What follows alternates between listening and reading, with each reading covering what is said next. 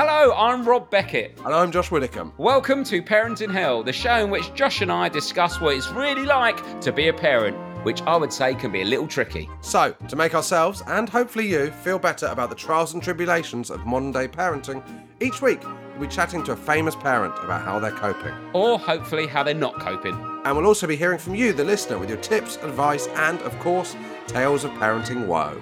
Because let's be honest, there are plenty of times when none of us know what we're doing. Cool fact, a crocodile can't stick out its tongue. Also, you can get health insurance for a month or just under a year in some states. United Healthcare short-term insurance plans, underwritten by Golden Rule Insurance Company, offer flexible, budget-friendly coverage for you. Learn more at uh1.com.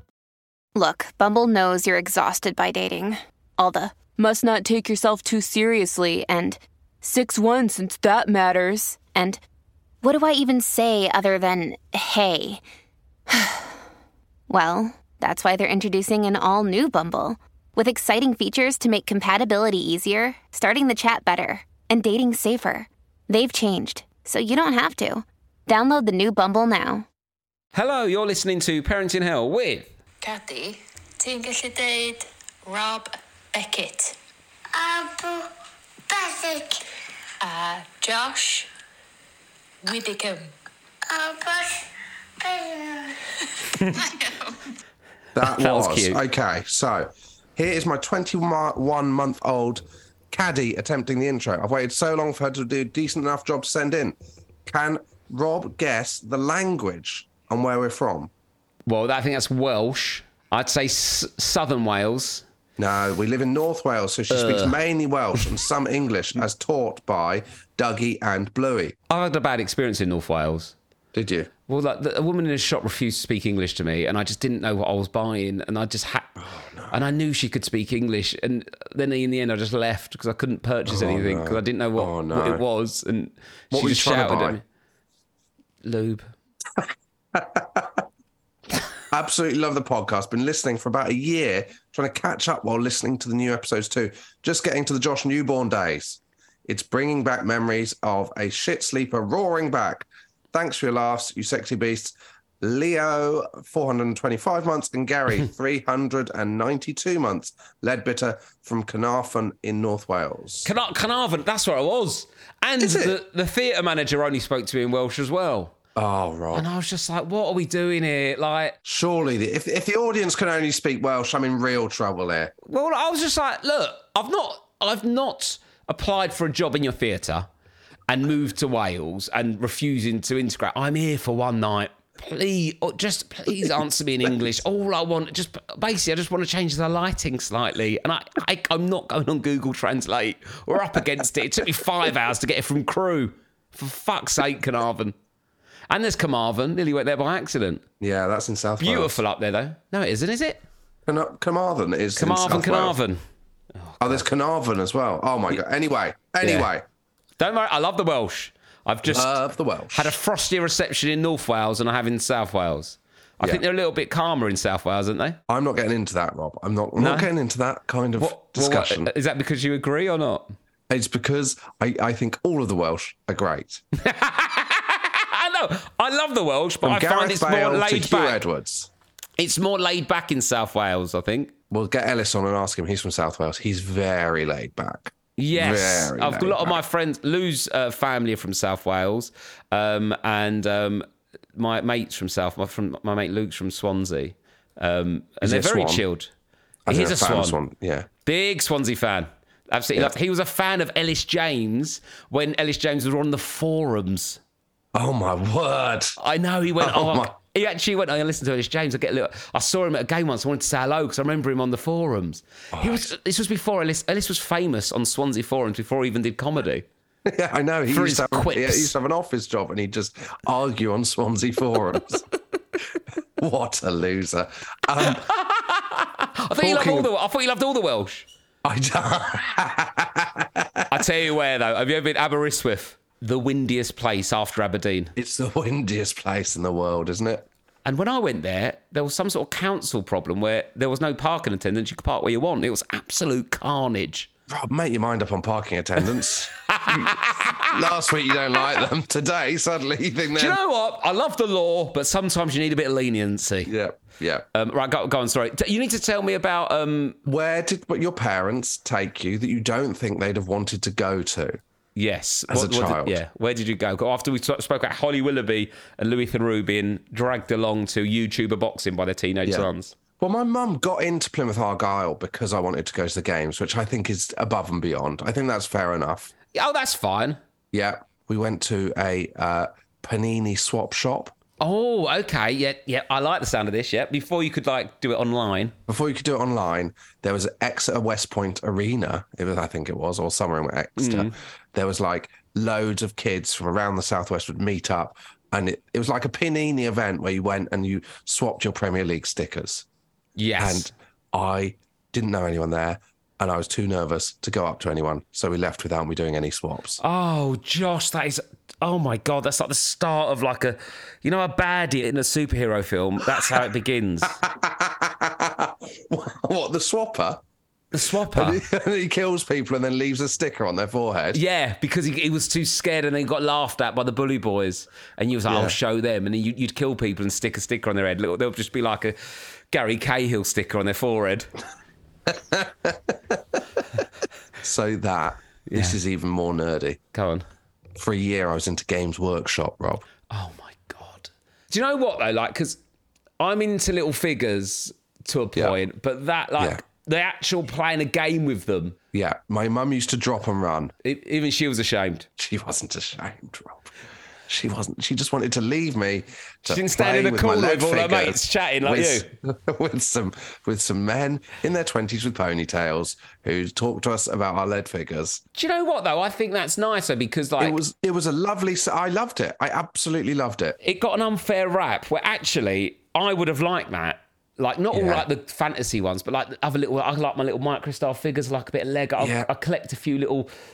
wrestling figures, and I've got these Back to the Future ones that I got from when I was over in Orlando. I quite like it, but you couldn't like that without getting beaten up in my school. No, in fact, a friend we both know, Will Briggs, who's a comedy promoter, he got mugged coming out of Games Workshop when he was a teenager. Oh my God! What did they take? Loads of unused condoms out of his wallet. I remember my mum also taking me to see the Teenage Mutant Ninja Turtles film. Yes. And I loved it. And then about 10 years later, I remember having a discussion with her. I was like, oh, yeah, it was really good, wasn't it? And she was like, no, it was terrible. And I was like, oh, my God, for all those years, I thought she had a great time at the Teenage Mutant Ninja. She did well then. Yeah, she did really well. That's something she should aspire to. What did we do? Lou's dad took her to see Peter Andre at Fairfield Halls in Croydon. Oh, wow. What must that have been like for him? I'll have to ask Mick Watts what it was. He probably won't remember. Yeah. But let us know. Send them in. Yeah, let us know. Well, Rob, should we bring on our guest? So this week we have got star of Britain's Got Talent and ex-Strictly judge. It's Alesha Dixon. Hello, Alesha Dixon. Welcome to the podcast. We're very excited to have you on, Alesha. Hello, how are you? We're good, aren't we, Josh? You all right? Yeah, very excited. Do you know what? We've never met, have we, Alesha? But my wife used to work on Chatty Man, and when I said I was interviewing you, she said she is one of the nicest people we ever had on the show. Really? Yeah. So. Nice. Not saying there's a lot of pressure, but what I'm saying is that's a good sign. Because it's a good sign when one of the production team says that as opposed to someone else who's... Do you know what I mean? It's always a good sign, I think. Someone that has to say that, yes. Exactly, exactly. They're the ones that will normally just slag them all off, but yeah. You've done well there. She's hated a lot of people, I'll tell you that, Alesha, but not you. You're on a pedestal. Oh, that's very nice. Tell her thank you. I will do. Well, yeah, you do. I'd say, Alesha, because... You've been on some of the biggest shows on telly, proper top dog level stuff here, and you're still likeable and nice. So how do you achieve that? Because there is a level of telly where some people Rob? Get to. Are you worried? Can you swear on this podcast? Say whatever the fuck you want, Alesha. I was going to say, just don't be a dick. It's really simple. Yeah. Okay. Yeah. Just be nice. Treat people how you want to be treated. You know, and have a bit of humility about you. It goes a long way, especially with the Brits, right? Yeah. Yes. How is working with Simon Cowell? Nice. actually great fun, I have to say. Yeah. Like, before I worked with him, I had this idea of what he might be like, but actually in reality, he's a bit cheeky. He likes a laugh. He likes rebels. He likes people, you know, with an opinion. He just loves people, and actually he treats people really well. Yes. And he's always very warm. So yeah, it's good fun. There we Brilliant. go. Oh, that's good. You know what? Well done. That was a good answer to what was, to be honest, a bit of a facetious question that I shouldn't have opened the interview with. We should always start with, what is your situation, Alesha, at home? What's the kids' situation? Well, I've got a 9-year-old who's downstairs on the sofa poorly right now. Oh. And a 3-year-old who is at nursery. Right. Yeah. Okay, that took a bit too long, Alesha. I forgot where she was. And I have a lovely partner called Azuka. 9 and 3. That's quite a difficult gap, isn't it? A little bit, because my brother was 6 years older than me. That the 9-year-old will want to be doing like almost nearly teenagery things, and then the 3-year-old's a bit younger. How's that playing out? Do they play well? Well, I thought that leaving the gap was smart, right? Because in my mind, I thought, okay, if by the time I have the second child, the first one will be able to assist me. She can fetch the nappies. She can do all of, I'll give her a job. But my 9-year-old likes to be pampered, so that kind of backfired. Oh. And also, I thought, the 9-year-old will be more motherly and, big sister, look after her younger sister. They argue a lot. So, yeah, like there's a lot of clashing between them. But when they're great, as you know, they are amazing. But they have those moments where they go at it, and I just have to leave the room and let them figure it out between them. Just walk away and let them. Someone said to me because I'm always trying to, I used to intervene quite a lot, and then when we were away at Christmas, someone said to me, their kids had grown up, and they said, you know what, when they argue, just let them get on with it. Just let them figure it out between them. So that's what I've started doing. That's good. Walk away. Yeah. What if it turns physical, though? Surely the 9-year-old's got the upper hand. Which with my 3-year-old, it does sometimes. Come in, the 3-year-old's holding down the 9-year-old. He even turns on me. So, yeah, the younger one rules the house. Period. Really? Okay. She's the boss. Yeah, she is the boss. Don't mess with her. Yeah. Do you feel like, because you've had a big distance, do you feel like you're a different person? Like, yes, I've got more grey hairs and I'm exhausted. So, I look different. I've had to practice the art of patience, and it's a daily practice. But my goodness, going from 1 to 2 was a massive shock to the system. It's so mad, isn't it? Yeah, because when I was pregnant with my first daughter, towards the end, I'd lie around watching box sets, chill out. But you can't do that, can you, obviously, with a second, because you're running around after your other child. Yeah, you're looking after a 6-year-old. That's quite an intense kind of experience. Was your 6-year-old excited by the idea of becoming an older sister? She was, because she came home one day and asked for a sibling. And, so and you got to it. Got to it, honouring our firstborn. And, so cute, actually. The first time we told her that we were having a baby, and she didn't believe us. She did not believe us. She kept saying, "What? There's a baby in there? Are you sure it's not just food, Mummy?" So brutal. Really excited. Always wanted a sister. She got her sister, and then when her father and I said to her, about a year ago or so, like, how would you feel about having another sibling? She's like, no. She's over it. She is over it. Want to be more active this summer? Sierra helps you save on everything from swimsuits to stand-up paddleboards, tennis rackets to fishing tackle. And if that doesn't float your boat, we also have pool floats. Sierra, let's get moving to your local store, like now. Go! Earning your degree online doesn't mean you have to go about it alone. At Capella University, we're here to support you when you're ready. From enrollment counselors who get to know you and your goals, to academic coaches who can help you form a plan to stay on track. We care about your success and are dedicated to helping you pursue your goals. Going back to school is a big step, but having support at every step of your academic journey can make a big difference. Imagine your future differently at capella.edu. Was it nice though? Because she was in school, your eldest, wasn't she? Then I imagine when you had your baby, was she still in? Yeah, she would have been 6, so she was in school. So did you have a bit more time in the day to sort of like one-on-one with a baby, where we found, because we only got a 2-year age gap, the eldest was still at home when we had the baby, not even sort of properly in nursery. So it was a bit like you was a bit split down the middle. That's full on. But when I had the second baby, I have to be honest, it was a bit of a whirlwind because I was working right up until my waters broke. Yeah, sure. Whilst I was working. Really? Is that why Simon Cowell looks so shocked all the time? And I honestly, towards the end, I was quite stressed, and I ended up having a 4 weeks earlier than she was supposed to be. Oh, wow. And then I had to fly to America to film America's Got Talent after 5 weeks of having her. My God. Oh, my word. It was a bit mental the first couple of months. Fortunately, I've got a very supportive mum, amazing partner. And we just got on with it and just made it work. So we were in America for the first couple of months of her life. And then, when we came back, I had the Christmas period to kind of relax. Azura was at school, and then it was straight back into BGT in the January. So it was quite full on with it. Wow. And then was that COVID? Well, actually, we came back from doing the promo trip in the Jan, and then I think we went into lockdown in the March. And actually, that period of time when we had that amazing summer, that beautiful weather, and we spent a lot of time together, quality time as a family. And that's when you know, that's the test, isn't it? When you're forced to be with each other, if you can still like each other at the end of it. And we had a very, dare I say, successful lockdown.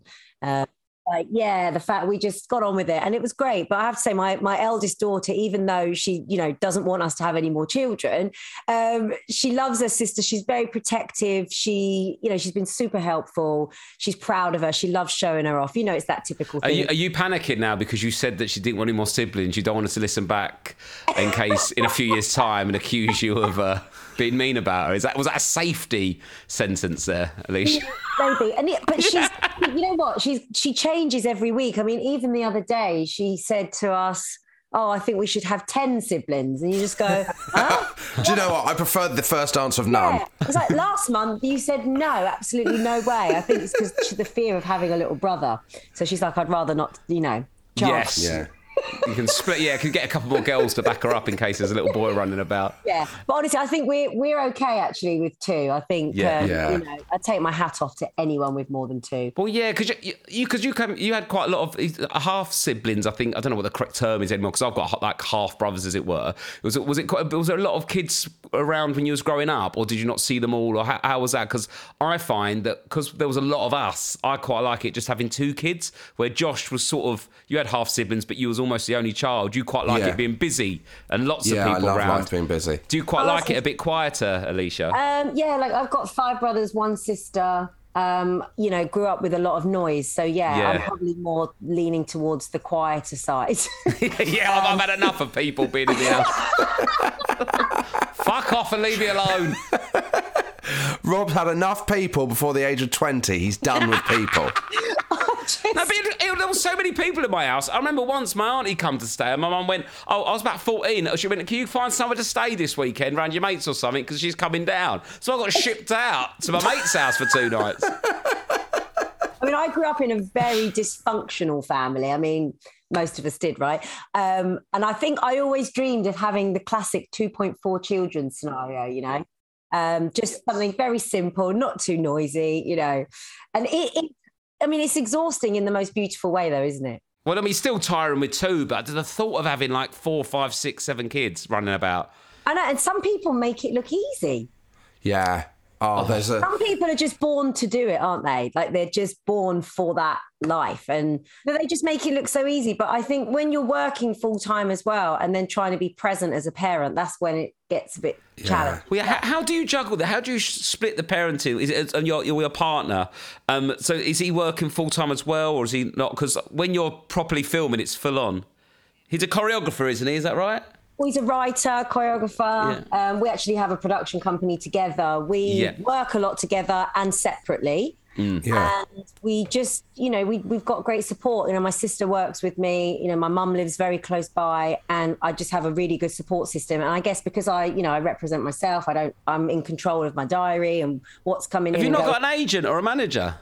Well, I had a manager for 14 years and we departed ways just over a year ago because I just... Oh, wow. He was a good friend and we worked really well together. But, I just really love the idea of taking care of my own business, really. Yeah, and the 15% back. I really like the idea of that. More money. What? Honestly, I've always... that's very funny. But that's not what it was. No, I'm messing. That was very funny. I love the idea of Rob looking after himself. I'd hate it. Oh, my God. That's the best money I've ever spent. Sorting out his own diary, it would be... Your career would have collapsed within a fortnight. Within a week, I'd be in Leicester Square looking at my phone, screaming and crying. Really? Well, Yeah. see, even since I was a little girl, I always used to write a diary for myself in terms of what I would do throughout the day. It was a very strange thing to do when you're 9 years old. But Wow. So I've always been very independent. So, yeah, it feels quite natural. So, yes, just so I can kind of dictate the diary where if I've got intense periods, I can make sure I pull back and then I'm there for the kids and we have quality, good time together. So it hopefully balances itself out in some way. So what's quality good time with the kids? If you've got 3 weeks off because you've just come back from America's Got Talent. 3 weeks off? A week.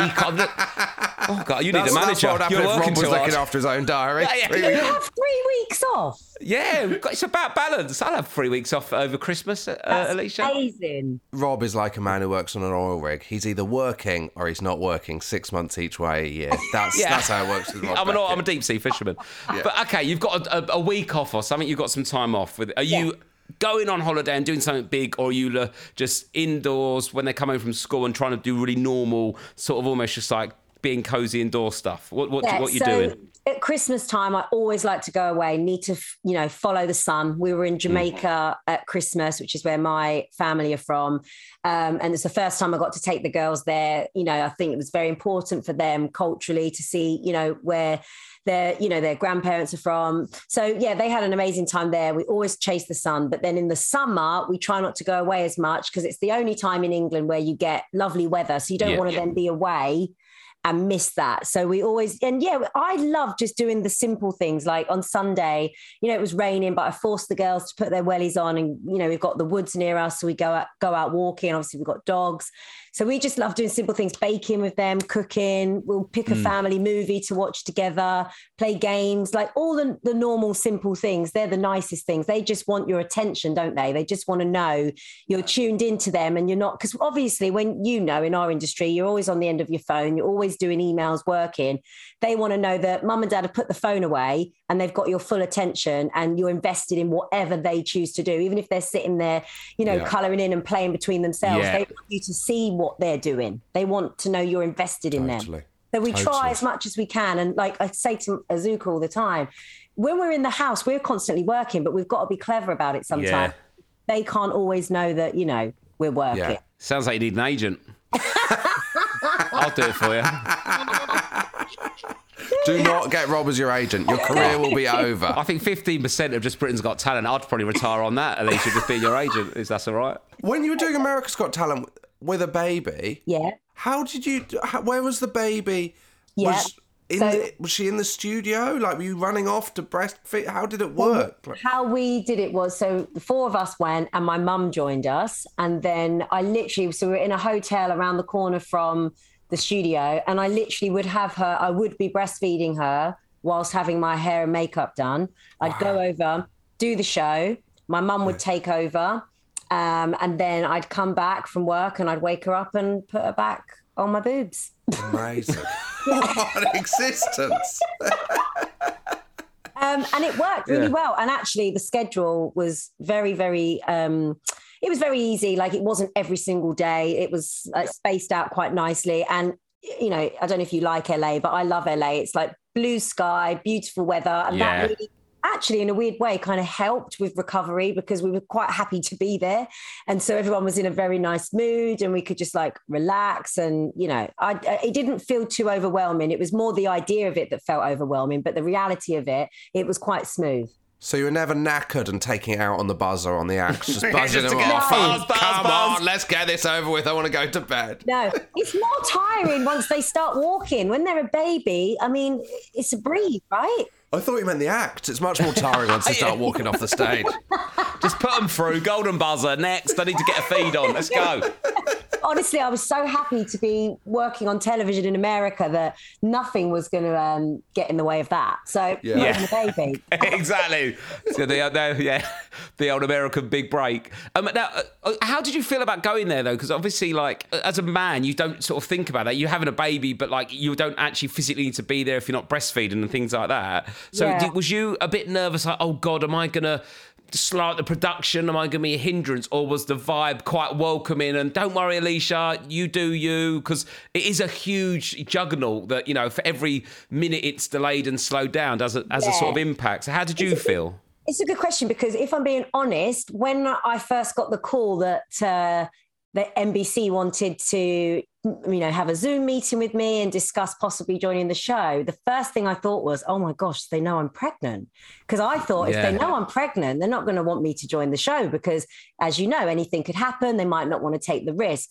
So we jumped on the Zoom meeting and I hid my bump. But the first thing that the producer said was, oh, we hear you're having a baby. And I was like, oh, they know, brilliant, great. And they still want me to do it. So that was a relief. So then obviously they were very supportive in making sure that, you know, I could have my family with me. And they didn't put any pressure on me. And as I said, the schedule was very, very, well paced out. So nothing was too strenuous, and they were very understanding. And I'm sure if, you know, there was a moment where I needed to go back to see the baby, they would have allowed that to happen. So, you know, a lot of women working on the show that have got children. So there's that understanding and empathy as well. Also, you did Australia's Got Talent as well. It's a long way to go for what I can imagine is about a half an hour show. Yeah, that was actually, that flight was hell. That was actually... Talk us through that flight. So when did you go? So the first time we went, Australia, we came out of quarantine, and then the day we came out of quarantine, Australia went into lockdown. We spent 5 weeks in Australia, 2 weeks quarantine, 3 weeks lockdown, and the show was cancelled. Oh, God, talk us through this, Alesha. Oh, my fucking God. I'm getting stressed and it's happened already. I feel like it's happening now. So I had to take my daughter out of school 3 weeks early. I wasn't happy about, but they put work together for us so she could do some homeschooling. Obviously, Anea was very, very young at the time. And that flight to Australia I literally had a meltdown on the plane. Oh, no. Because I don't know if you've ever traveled, how far you've traveled with a child, but when you've got one that doesn't want to sleep on a 24-hour flight. Oh, my God. Oh, God. Start to lose your mind. And it got to that point. And I was feeling quite hormonal. And I literally was chasing around this flight, walking up and down. And at one point, I thought, I can't chase her anymore. And I sat down. And the minute I sat down, she falls over, hurts herself, starts crying. Oh, my word. It was just one of those never-ending, like, hellish moments on a plane where everything you could imagine that would go wrong with a toddler went wrong. Oh, my word. Did you get any sleep in the 24 hours? No, and then you start to lose your mind. So then... And then you have to go into quarantine. And you go into quarantine. And you've got a mask on the whole time as well. Got a mask on the whole time. But the whole time you're having this internal conversation with yourself going, don't moan. This is a great opportunity. You're lucky to be doing this. You should not be miserable or crying right now. Obviously, I'm there crying my eyes out, but it's man, alive, that is intense. And then a year later, we went back and did it all again. But luckily, we didn't have to quarantine, didn't have to do lockdown. The show was a success, and my toddler slept on the flight, so it was all good. Oh, there we go. It's got a happy ending. When you need mealtime inspiration, it's worth shopping Kroger, where you'll find over 30,000 mouth-watering choices that excite your inner foodie. And no matter what tasty choice you make, you'll enjoy our everyday low prices, plus extra ways to save, like digital coupons worth over $600 each week. You can also save up to $1 off per gallon at the pump with fuel points. More savings and more inspiring flavors make shopping Kroger worth it every time. Kroger, fresh for everyone. Fuel restrictions apply. At the UPS Store, we know things can get busy this upcoming holiday. You can count on us to be open and ready to help with any packing and shipping or anything else you might need. Is there anything you can't do? Actually, I don't have a good singing voice. The UPS... Nope. But our certified packing experts can pack and ship just about anything. At least that's good. The UPS Store. Be unstoppable. Most locations are independently owned. Product, services, pricing, and hours of operation may vary. See Center for details. Come in today to get your holiday goodies there on time. Another. Let's get away from the Every Nation's Got Talent. Yes. You've sold over 100,000 books. Yes. You've got a new book. 100,000. Is that good? That's good. That's a lot of people. Oh, good. Yeah. I think it's good. It's good, Either yeah. that or me and Rob are bad. One of the two. We'll never know. I think we're doing all right, but we haven't done that, I don't think. Yeah, exactly. Oh, thank you. I mean, Basically, it goes us, Alesha, Prince Harry, and then Richard Osman. I mean, I think David Walliams sells probably about 100,000 books in a week. Yeah. I suppose you've got... the problem is you're sat next to someone who's the biggest...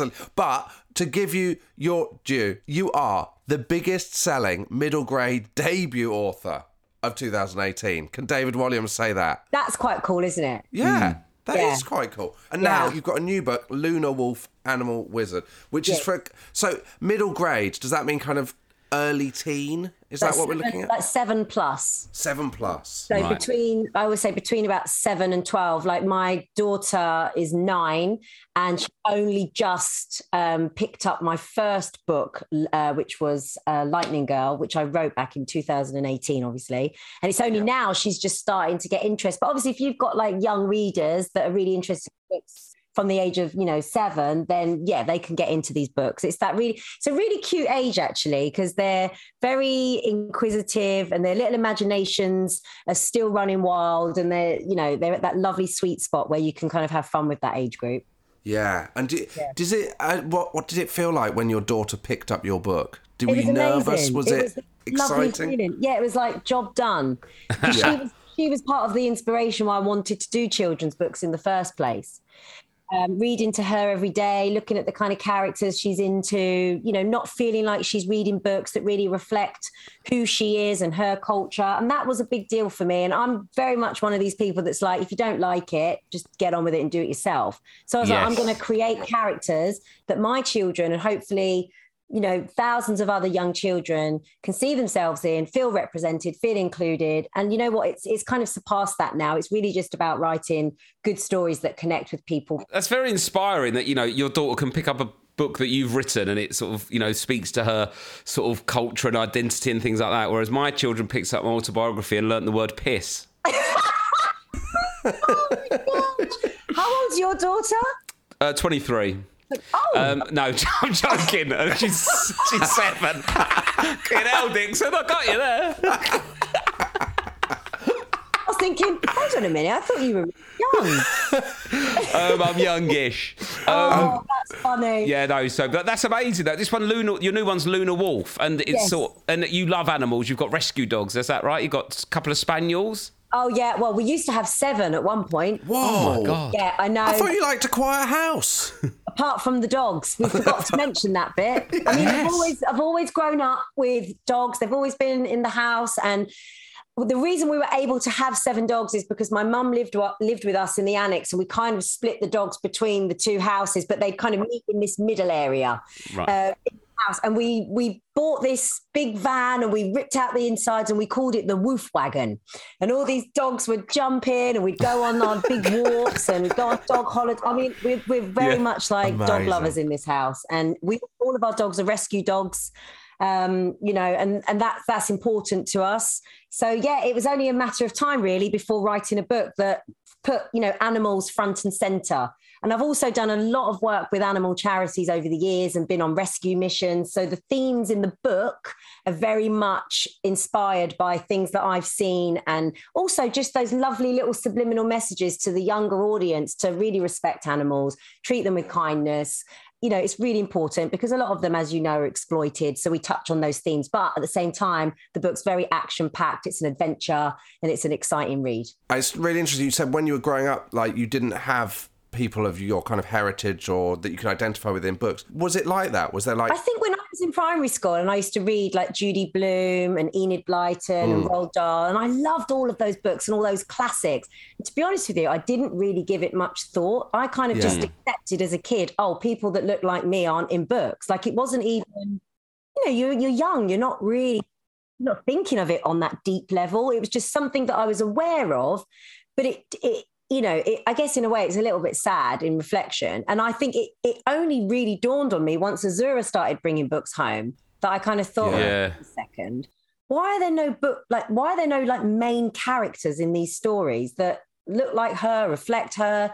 And that's what got me thinking. And the reality is, as we know, no matter who you are, where you're from, what your background is, whether you're watching something, reading or listening, you want to feel like you're part of something. You want to feel included. And I think that's really important for kids. Yeah, because I think it's definitely like, you know, as well as from like a race point of view, but even from a class point of view, 100%. The books are, you know, we read like Enid Blyton and the fantastic, famous five, whatever they're called. It's like Dorothy and Chipper are off to the lead mill to see the wind. And I'm like, what the fuck is that? When you're just like a kid in South East London. And that's a really important point, because there are subject matters in Luna Wolf Animal Wizard where, you know, we're dealing with, like, she loses her mum when she's young. So there's subjects that are touching on real life, you know, dealing with like blended families, a new stepmom, growing up obviously without a mum, like lots of real issues, which I think is important, because we shouldn't dumb down the fact that there are millions of kids out there going through serious issues at a very young age, and they have to emotionally figure out how to handle that and deal with that. So I don't like to shy away from it. Even though I'm writing something that is escapism and it's action-packed and it's fun, I want to make sure that there's a touch of realness to it too. Love it. Yeah, that's great. Alesha, can I go back to the Wolf Wagon quickly? Yeah, the Wolf Wagon. I love the Wolf Wagon. I should have put the Wolf Wagon in the book. I didn't. Yes. I think you could do a whole book. Yeah, called The that's Wolf a Wagon. series of books you could do as a spin-off series. So could you now, you know, you had the 7 dogs. Could you name all dogs and breeds off the top of your head now? Yes. Can I get a picture of these dogs, please? What are we got looking at? So Teggy was a very, very little... Actually, in my book, I've actually name-checked all the dogs. So, you know, when you do your thank yous... That's a lot of shit you're picking up, though, Alesha. 7 dogs. I don't think they deserve a thank you. That, Rob. Yeah. Good old mum. So in terms of the 7 that were living with us, so there was Teggy, who was a little rescue dog from the Blue Cross, and she was black, and she was mixed, but mainly with Jack Russell. Then there was Bobby, a little Bichon. He was white. He was from the Blue Cross as well. Then we have Prince and Paris, who are still with us to this day. We love them very much. They're naughty brothers. They're 2 golden cocker spaniels. Then we've got Daisy, who was my beloved rescue dog. I got her from the RSPCA. She was a bit like a pointer, but we never quite knew what her breed was because she was mixed, but she looked like a pointer. And the artwork in the book is actually based on Daisy, because I had her for 13 years and unfortunately had to say goodbye to her last summer. She was my baby. Aww. And then we had another dog who I rescued from a horrible household where there was a lot of abuse going on, and her name was Rosie, and she was a little golden cocker spaniel. We had her for 12 years as well. So yeah, a lot of lovely dogs. They're all characters in their own right. Well, you can hear you lighting up when you're talking about the dogs and how much you love them and what a big part of your life they are. How was it though, because obviously you had some of these dogs before you had children. Yes. Were you you getting out a sort of maternal energy towards them? The reason why, the reason why I ended up with the naughty brothers, Prince and Paris, who we named after Michael Jackson's children, which is really random. That's because one day I was can't call a dog Blanket though, can you? Where's Blanket's Blanket? This is Blanket's little brother, Chew Toy. Where's Blanket's Blanket? So we basically... I'm going to go on Britain's Got Talent. I reckon you'll buzz me through. You're going to absolutely fucking smash it. You've got the gold buzzer written all over you, mate. Funny. So basically, one day, I think I said to my partner, I think I really would love to have a baby, and he was a bit on the fence. And then I just thought, well, you know what? If we're not gonna have children now, I'm gonna go and get some young dogs to look after, so I can give them all that motherly love. And that's basically what I did. Yeah. Yeah. Okay. But, so it's kind of a stopgap. Have you ever had a puppy? Well, I've got a dog. I've got a Whippet. And Rob, I'll be honest with you, he's got a very different relationship to his dog to you. Okay. Because I was going to say, having a puppy is like having a newborn baby, because you have to take them outside every 15 minutes. They keep you awake all night, and they are hard work. Yes, they are. And I actually find the dogs now the dog I've got is more hassle than my 7-year-old and 5-year-old, because they basically stay as toddlers for the whole life, don't they? Exactly. Essentially. Exactly. That's the issue. No, I like having the dog. I love it in the family. Said through gritted teeth. No, Rob. I don't love dogs the way you love dogs, Alesha. However, Lou really wanted a dog. Who's got a whippet? I've got Rob's a whippet. got a whippet. They're so cute. They are. It's a lovely dog, but now hear me out. See if you can get this. But I feel like there's a lot needed from me, energy-wise, from my wife and children, and then going out and do my job. I don't need something else on my case. On my case. He always wants something. He eats everything. No, I get it. He ate a panettone the other day, Alesha. Are you joking? On my life, full panettone, chocolate That one, not says raisin, so don't much panic. about your life now, Rob, Wow. these days. You've got a whippet eating a panettone. Yeah. You've changed, mate. No, I haven't, because I get delivered the panettone, but I don't eat fucking And he panettone. That's why enjoyed it's it. sat on the side. I don't know if he enjoyed it, but he absolutely smashed through it. They're proper scavengers, whippets. They'll eat anything, but they get fat so well cute. quick. And is he super quick? Really quick, very agile. I love walking him and watching him run. I've not walked him for ages, to be honest, actually. But I love the idea of walking him. Who's walking him? I've got a dog walker this week because I can't. I'm working and I've got the kids because Lou's away. I haven't got the time to properly walk him, so I'd rather he got a proper walk. Trust me, I get it. We do walk him when we're not both, but when it's too much in a week to give a dog a proper walk. And I know. So is your mum walking the dogs? My mum is amazing. Honestly, I would not have been able to have had these dogs without her support. And thankfully, she's as obsessed with animals as I am. So yeah, that helps then. Quite nicely. My mum hates all animals. No. Honestly, Mum hates all animals. Honestly, she's not into it at all. It's quite weird actually. Really? She's not into animals. Yeah, it's a huge statement, isn't it? And how can you say you're not into animals? It's like saying I'm not into trees or I'm not into the blue sky. She's not a big tree fan either, to be honest. Part of our ecosystem and our world and our planet. How can you hate them? She's AstroTurf the garden. I think she's. What's your mum's name? What my mum's Susan. Susan, come on, Susan. I know, she's very loving with humans, though. She loves humans, but she loves humans, but humans can be assholes. Well, do you know what? So can some dogs sometimes. Do you know what I mean? In the panettone, but no, they've got bad owners, Rob. Yes, okay. Well, yeah, but then some humans have bad parents. It all goes back that way.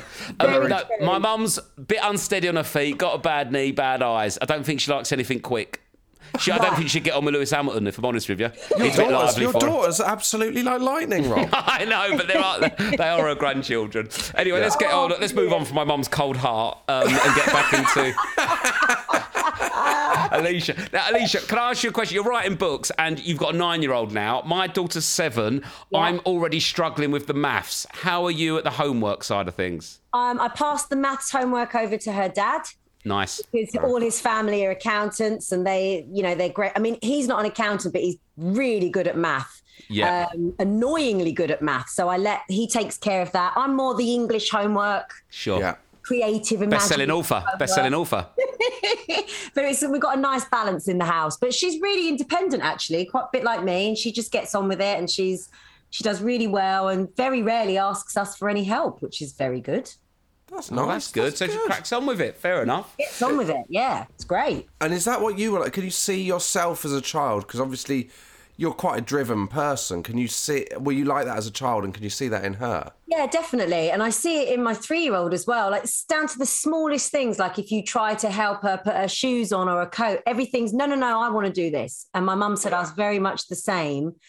Just kind of that independence. And and I like that actually, because it makes you confident as a parent that, they're going to be self-sufficient and they're, going to be able to look after themselves and not need to be babied up until their teenage years, It's very important to me that they, I'm trying to get my 9-year-old cooking dinner.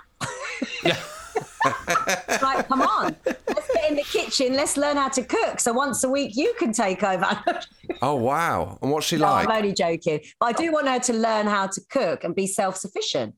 So that stuff's important because they're very privileged. They have a great life, but we don't let them, sit around thinking that they're just going to be waited on. We're like, everyone has to get involved, and that's quite important for us. Yeah, definitely. And because they are having a very different lifestyle to you growing up and your childhood and things like that. Yeah. Do you have to bite your tongue to go, well, when I was a kid and stuff like that? Or are you a bit more chilled with it? Because it's hard not to sometimes. We talk to them about this all the time. For example, the other day, day, she was doing her homework, and like her father, he was born in the UK, but he went back to Nigeria and he went to school in Nigeria. And he said that some days they'd come home and they wouldn't have electricity, right? For hours on end, maybe it would last a few days, and they'd have to sit and do their homework in candlelight. And she's sitting there doing her homework. And so we were talking about this, and we turned off all the lights. And he said, and he put the candle near her. He said, try doing your homework like this. He said, because this is what Daddy used to have to do. She lasted a minute, you know. And he's like, and it's just, we just have that, but we do it in a fun way, but we just try to remind her and show her, you know, don't take anything for granted. You know, the fact that you have running water, food in your tummy, beautiful home, parents that love you, you know, you're very lucky and you deserve this, but we want you to be grateful. So we constantly have that conversation and remind her, you know, show her what the real world is like, because that's important, because I want my children to grow up mindful and aware of the world and how privileged they are. And what's it like for her to have, you know, one of the most famous people in the country as her mum? Does that come up, or is she bored of it now? The kids at school don't really care? Because it is a big show as well. It's like a show that kids watch. Yeah, you know, someone actually asked her that in front of me the other day, and she went, it's kind of cool. Like, she's quite chill about it. And honestly, the only thing she cares about when I'm filming a show like Britain's Got Talent is Amanda's kids going to be there? Is Simon's son going to be there? She's more interested in organising the play date. And what their video games they can all play, or what they can, you know, when they're hanging out. So do you take them to record dates then? Yes. Right. So like the live shows, or when you're in the country? Try and coordinate it so that all the kids come on the same day so they can all hang out. Usually we do like 6 live shows, so they'll maybe come to the final or something like that. And then nice. Maybe an audition day as well, they'll come and hang out. And do they have a room that like is sort of like the playroom for all the kids? No, but we did used to say to the producers, when they were really little, we used to say, can we get a creche? But obviously they're older now, they could sit and watch the show. And there was actually one day that we all brought our dogs in as well. It was mental. I've seen a photo of that. The wolf wagon turned up. I only brought one of the 7 in because every one of it, you know, Simon's got Squiddly and Diddley. You know, David's got 2 dogs. Amanda's got a dog. Ant and Dec have got dogs. And it was chaos, but in the best way possible. You know, it was very funny. I feel like they could give the kids a little dressing room to all hang out in. Because have you ever worked with Jerry Halliwell, Alesha? I haven't, no. So I worked with her on a show, and she had her son there who was about 18 months, and he had his own dressing room. Are you serious? It was slightly bigger than mine. I need to work that into my contract. That's Has your daughter ever disagreed with a decision you've made on Britain's Got Talent? Has she ever gone? Always. Yes, I constantly get told off for pressing the buzzer. She has a very strong opinion on every single thing I say and do. And usually I get criticised. And I'm thinking, is this normal? Like, for a 9-year-old to be so critical? Why is your hair like that? I'm not sure about that outfit. Why did you press your buzzer for that person? That was a bit mean, Mummy. And I come home to a judge. So, you know, I find it quite funny. And I do ask her opinion on a lot of things because she's quite sassy. She's very funny. She's actually put a lot of input into the recent book as well. Like, I let her choose a couple of the character names in the book, and, you know, she'll sit and do sketches for, you know, outfits that she thinks will suit characters. So I try to let her in on my little world somehow, because she's got they have very strong opinions even at 9. Do you know what though? I'd say it's really reassuring, because like if she thinks like, oh, you don't know, I don't like your outfit, Mum, or what you're doing that for and stuff like that, because you and your husband, I found a photo of you at the LGBT awards. I think you two look so cool. You're wearing like this pink like jacket. Your husband's got sunglasses on and a black suit. You look like the coolest people I've ever seen. So if your children think you look silly or you're wearing the wrong stuff, then that gives us hope. Does that make you feel better, Rob? Yeah, because I look at you, look unbelievable. So basically, the bottom line is your kids, our kids, everyone's kids know fuck all. Because you two look unbelievable. She's not happy with that. Jesus Christ. We say to her all the time, listen, girl, you got some cool parents, right? Yeah, I'm actually quite cool. But then if you say that, I'm actually quite cool, you know. Then you don't sound cool, do you? When you're like, exactly. Your parents are really cool. And then you go, are we?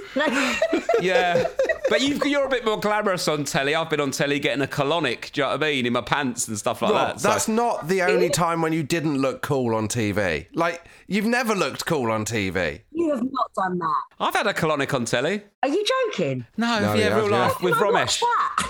On Sky On Demand, Rob and Romesh versus basketball, weirdly. And I had a clear out on that. I'm fascinated with them. Have you never had one? Have you had one? I have had one. They're great, aren't they? Oh, I'm not sure, Elite. Do you know? So my What's issue it meant was, to achieve? Alesha, You're supposed to draw out all the toxins, and it depends on what your diet's like. Things get stuck, don't they? And they just help Right. flush everything out. I think we should move on, really. No, I'm like this. No, basically, Romesh so basically, they put like a tube up your bum, Josh. And I thought I'm aware of that bit. That's I know the headline. I'm looking more for the... I assume that would be the worst bit, but I don't know if you found this. It was the pressure. They start filling you up with water. Yes. And then that's what expands. Yeah, because it gets the water everywhere inside you so that it all dislodges. Yes, I Alesha. think that a colonic is the closest a man will get to experiencing what a contraction kind of feels like. Really? I'm glad you brought it back to the subject as well, so it means we can talk about it more. Yes, I tell you why, because you know that bit when your stomach completely fills up and then it's like a really achy feeling, you know, like when you've got a bad tummy. Yes, yep. That's a fraction of what a contraction feels like. Yeah, it's because I think you probably get the uncomfortableness with it without the sort of pain and pressure of the baby. You have to really breathe through it, don't you? Like, deep breath. Well, I was trying to, but I was laughing at a butter mushroom coming out whole from Romesh.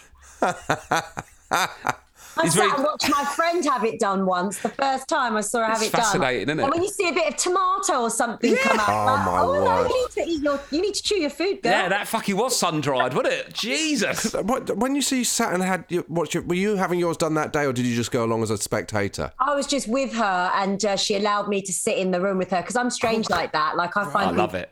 Fascinating. Yeah. And she let me watch it, and I thought it was very interesting. Yes, it's very uncomfortable, but I think it does have a good old clear out, but it's takes a few... I found it took a few days for full recovery down there, personally. I can still feel a breeze getting out of the shower. I think that was the wrong tube. Don't.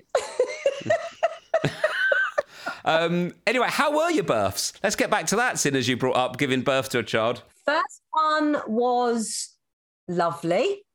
Wow. Yeah. I didn't listen to any stories from anybody else. I wasn't interested in any, horror stories. I just tried to stay in a really positive place. I did the hypnobirthing thing. Got myself really calm. It wasn't perfect. There were moments where I was very challenged. But overall, my first birth was a natural birth. And, yeah. No drugs? I did have an epidural at the last minute. It was very painful, but the overall feeling when I look back at the first birth was a really positive one. Okay, that's good. It's good to hear, because sometimes it is all drama stories where it can just be quite sort of textbook in a way, can't it? So it's good to hear that side of it. But how about your second? Second one, because I was more stressed looking after obviously a young child. I was working, as I said before, right up until the point where my waters broke. And then my waters broke, but baby wasn't ready to come out. And it was a very, very long process in them trying to induce me and this way. And by that point, when you've not slept for, 24 hours and you're exhausted and, you've been pumped with so much stuff to try and get things moving, and she didn't want to play ball. In the end, I had to have a C-section, but it wasn't planned. I didn't want it. And I found all of that very uncomfortable. Like, I've spoken to women that have chosen to do that and they've had no issues with it, but for me, I don't know if it was a psychological thing, because I really wanted a natural birth, but I did not like it. And that feeling when your body goes numb, I hated it, and it felt strange to me. And there was a moment, my funniest moment, they said to me, it won't hurt, you won't feel a thing. So they numbed my body. And then when they started to move my stomach around and open it up or whatever, I started shouting at them. I was like, you said it wasn't going to hurt. I can feel it. So I'm shouting at them. So always nice, right? I'm shouting at them. And my poor partner, it was like a horror movie was happening over the curtain, and he watched the whole thing. So in the end, they gave me gas and air because I was telling them off. Yeah. Just to shut you up. I had the gas and air. He said, then I was cracking up laughing. He said, from shouting at them to literally laughing my head off. And he's looking over the curtain. He can see all this blood. And it was like, he said, it was like something from a horror movie. And I'm laughing my head off. And, Amazing. And that's his memory of it. So it was a bit more dramatic. And then obviously baby came. She was amazing. We were in floods of tears. It was brilliant. But then even afterwards, you know, I was very sick. I kept being sick. I felt horrific for days. It's a long recovery because my wife had an emergency C-section, and awful. It's just a long. You're recovering from an operation. Exactly. And all I'm worried about is, can I get on an aeroplane and go and do America's Got Talent? Oh God! Yeah. So how soon after was you doing that?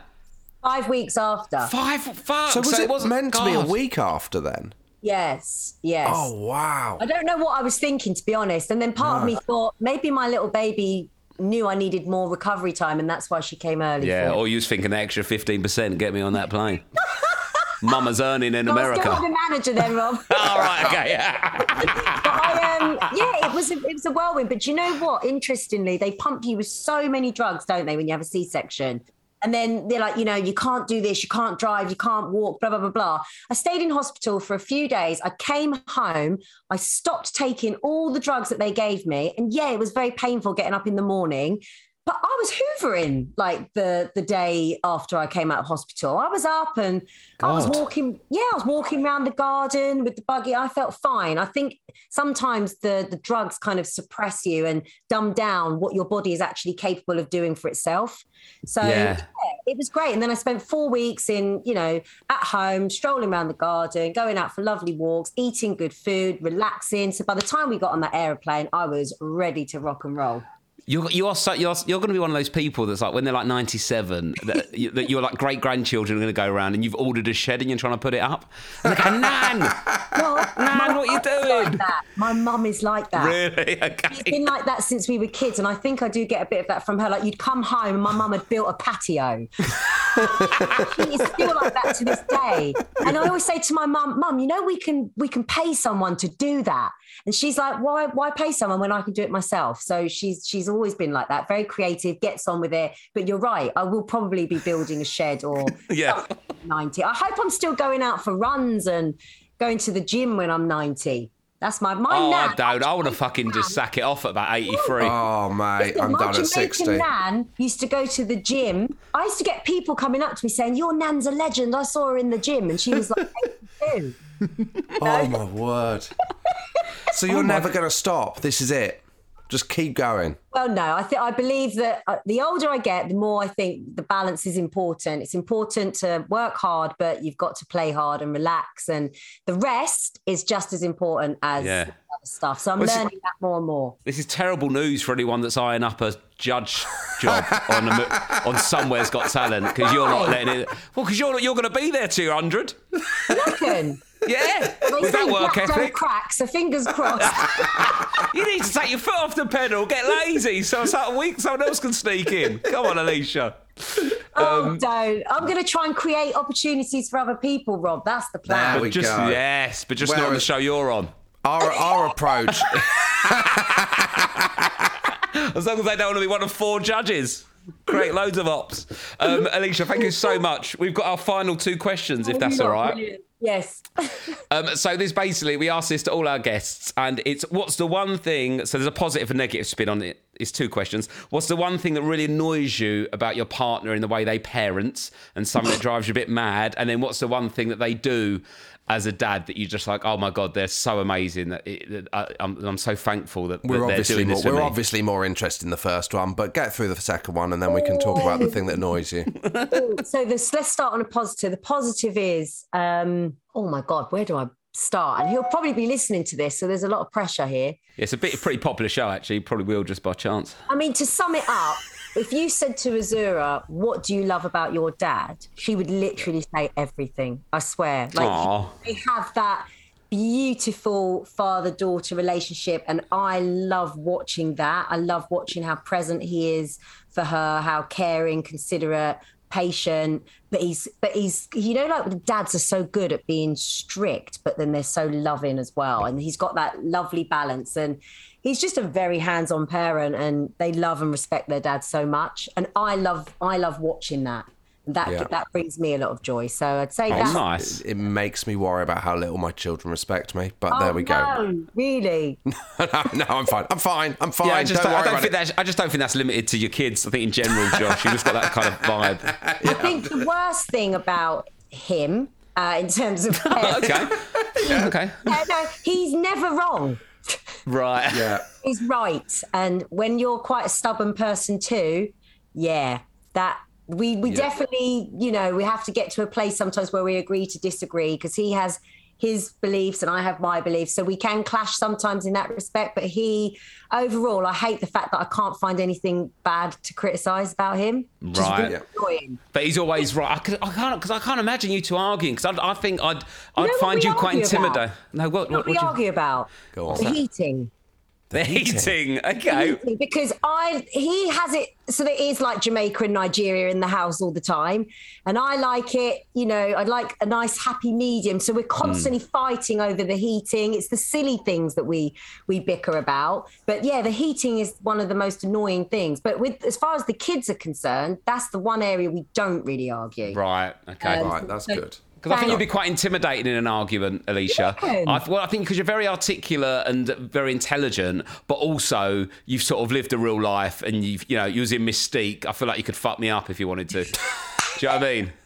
I feel like you've lived a real life. There's an edge to it. If you want to go outside of spoons, you could handle yourself. I think we've lasted for 12 years because he can outsmart me sometimes, which I secretly love, but I also hate it. So he's very smart himself and very sharp. But then there's a lot of banter and a lot of laughter in our house, and I think that's the best medicine for everything. Really? Yeah. Oh, lovely. Yeah. Thanks, Alesha. It's been absolutely amazing. Good luck with your new book. Oh, thanks, guys. What's the title again? It's Luna Wolf, Animal Wizard. Yes. Let's get that to 200,000 sales, Rob. Yes, perfect. It's coming out in March 2023. March the 2nd, but you can pre-order it now. Perfect. Pre-order. Thank you, Alesha. Thanks, guys. Alesha Dixon, there we go. Oh, what a lovely woman. Oh, I love her. She's great. I met her once before at some sort of awards do. She's really normal. It's like, even though she's on these big shows, she's a really normal, hard-working person that's lived like a proper life, and she's worked really hard and had, and now doing really well. So it's really, it's nice when you see someone nice doing well. Exactly. It's so rare in our industry. But Josh, I wanted to shout with a One Sonship so much. Well, it's too late now, Rob. I know, but it would have been disrespectful to do it to her.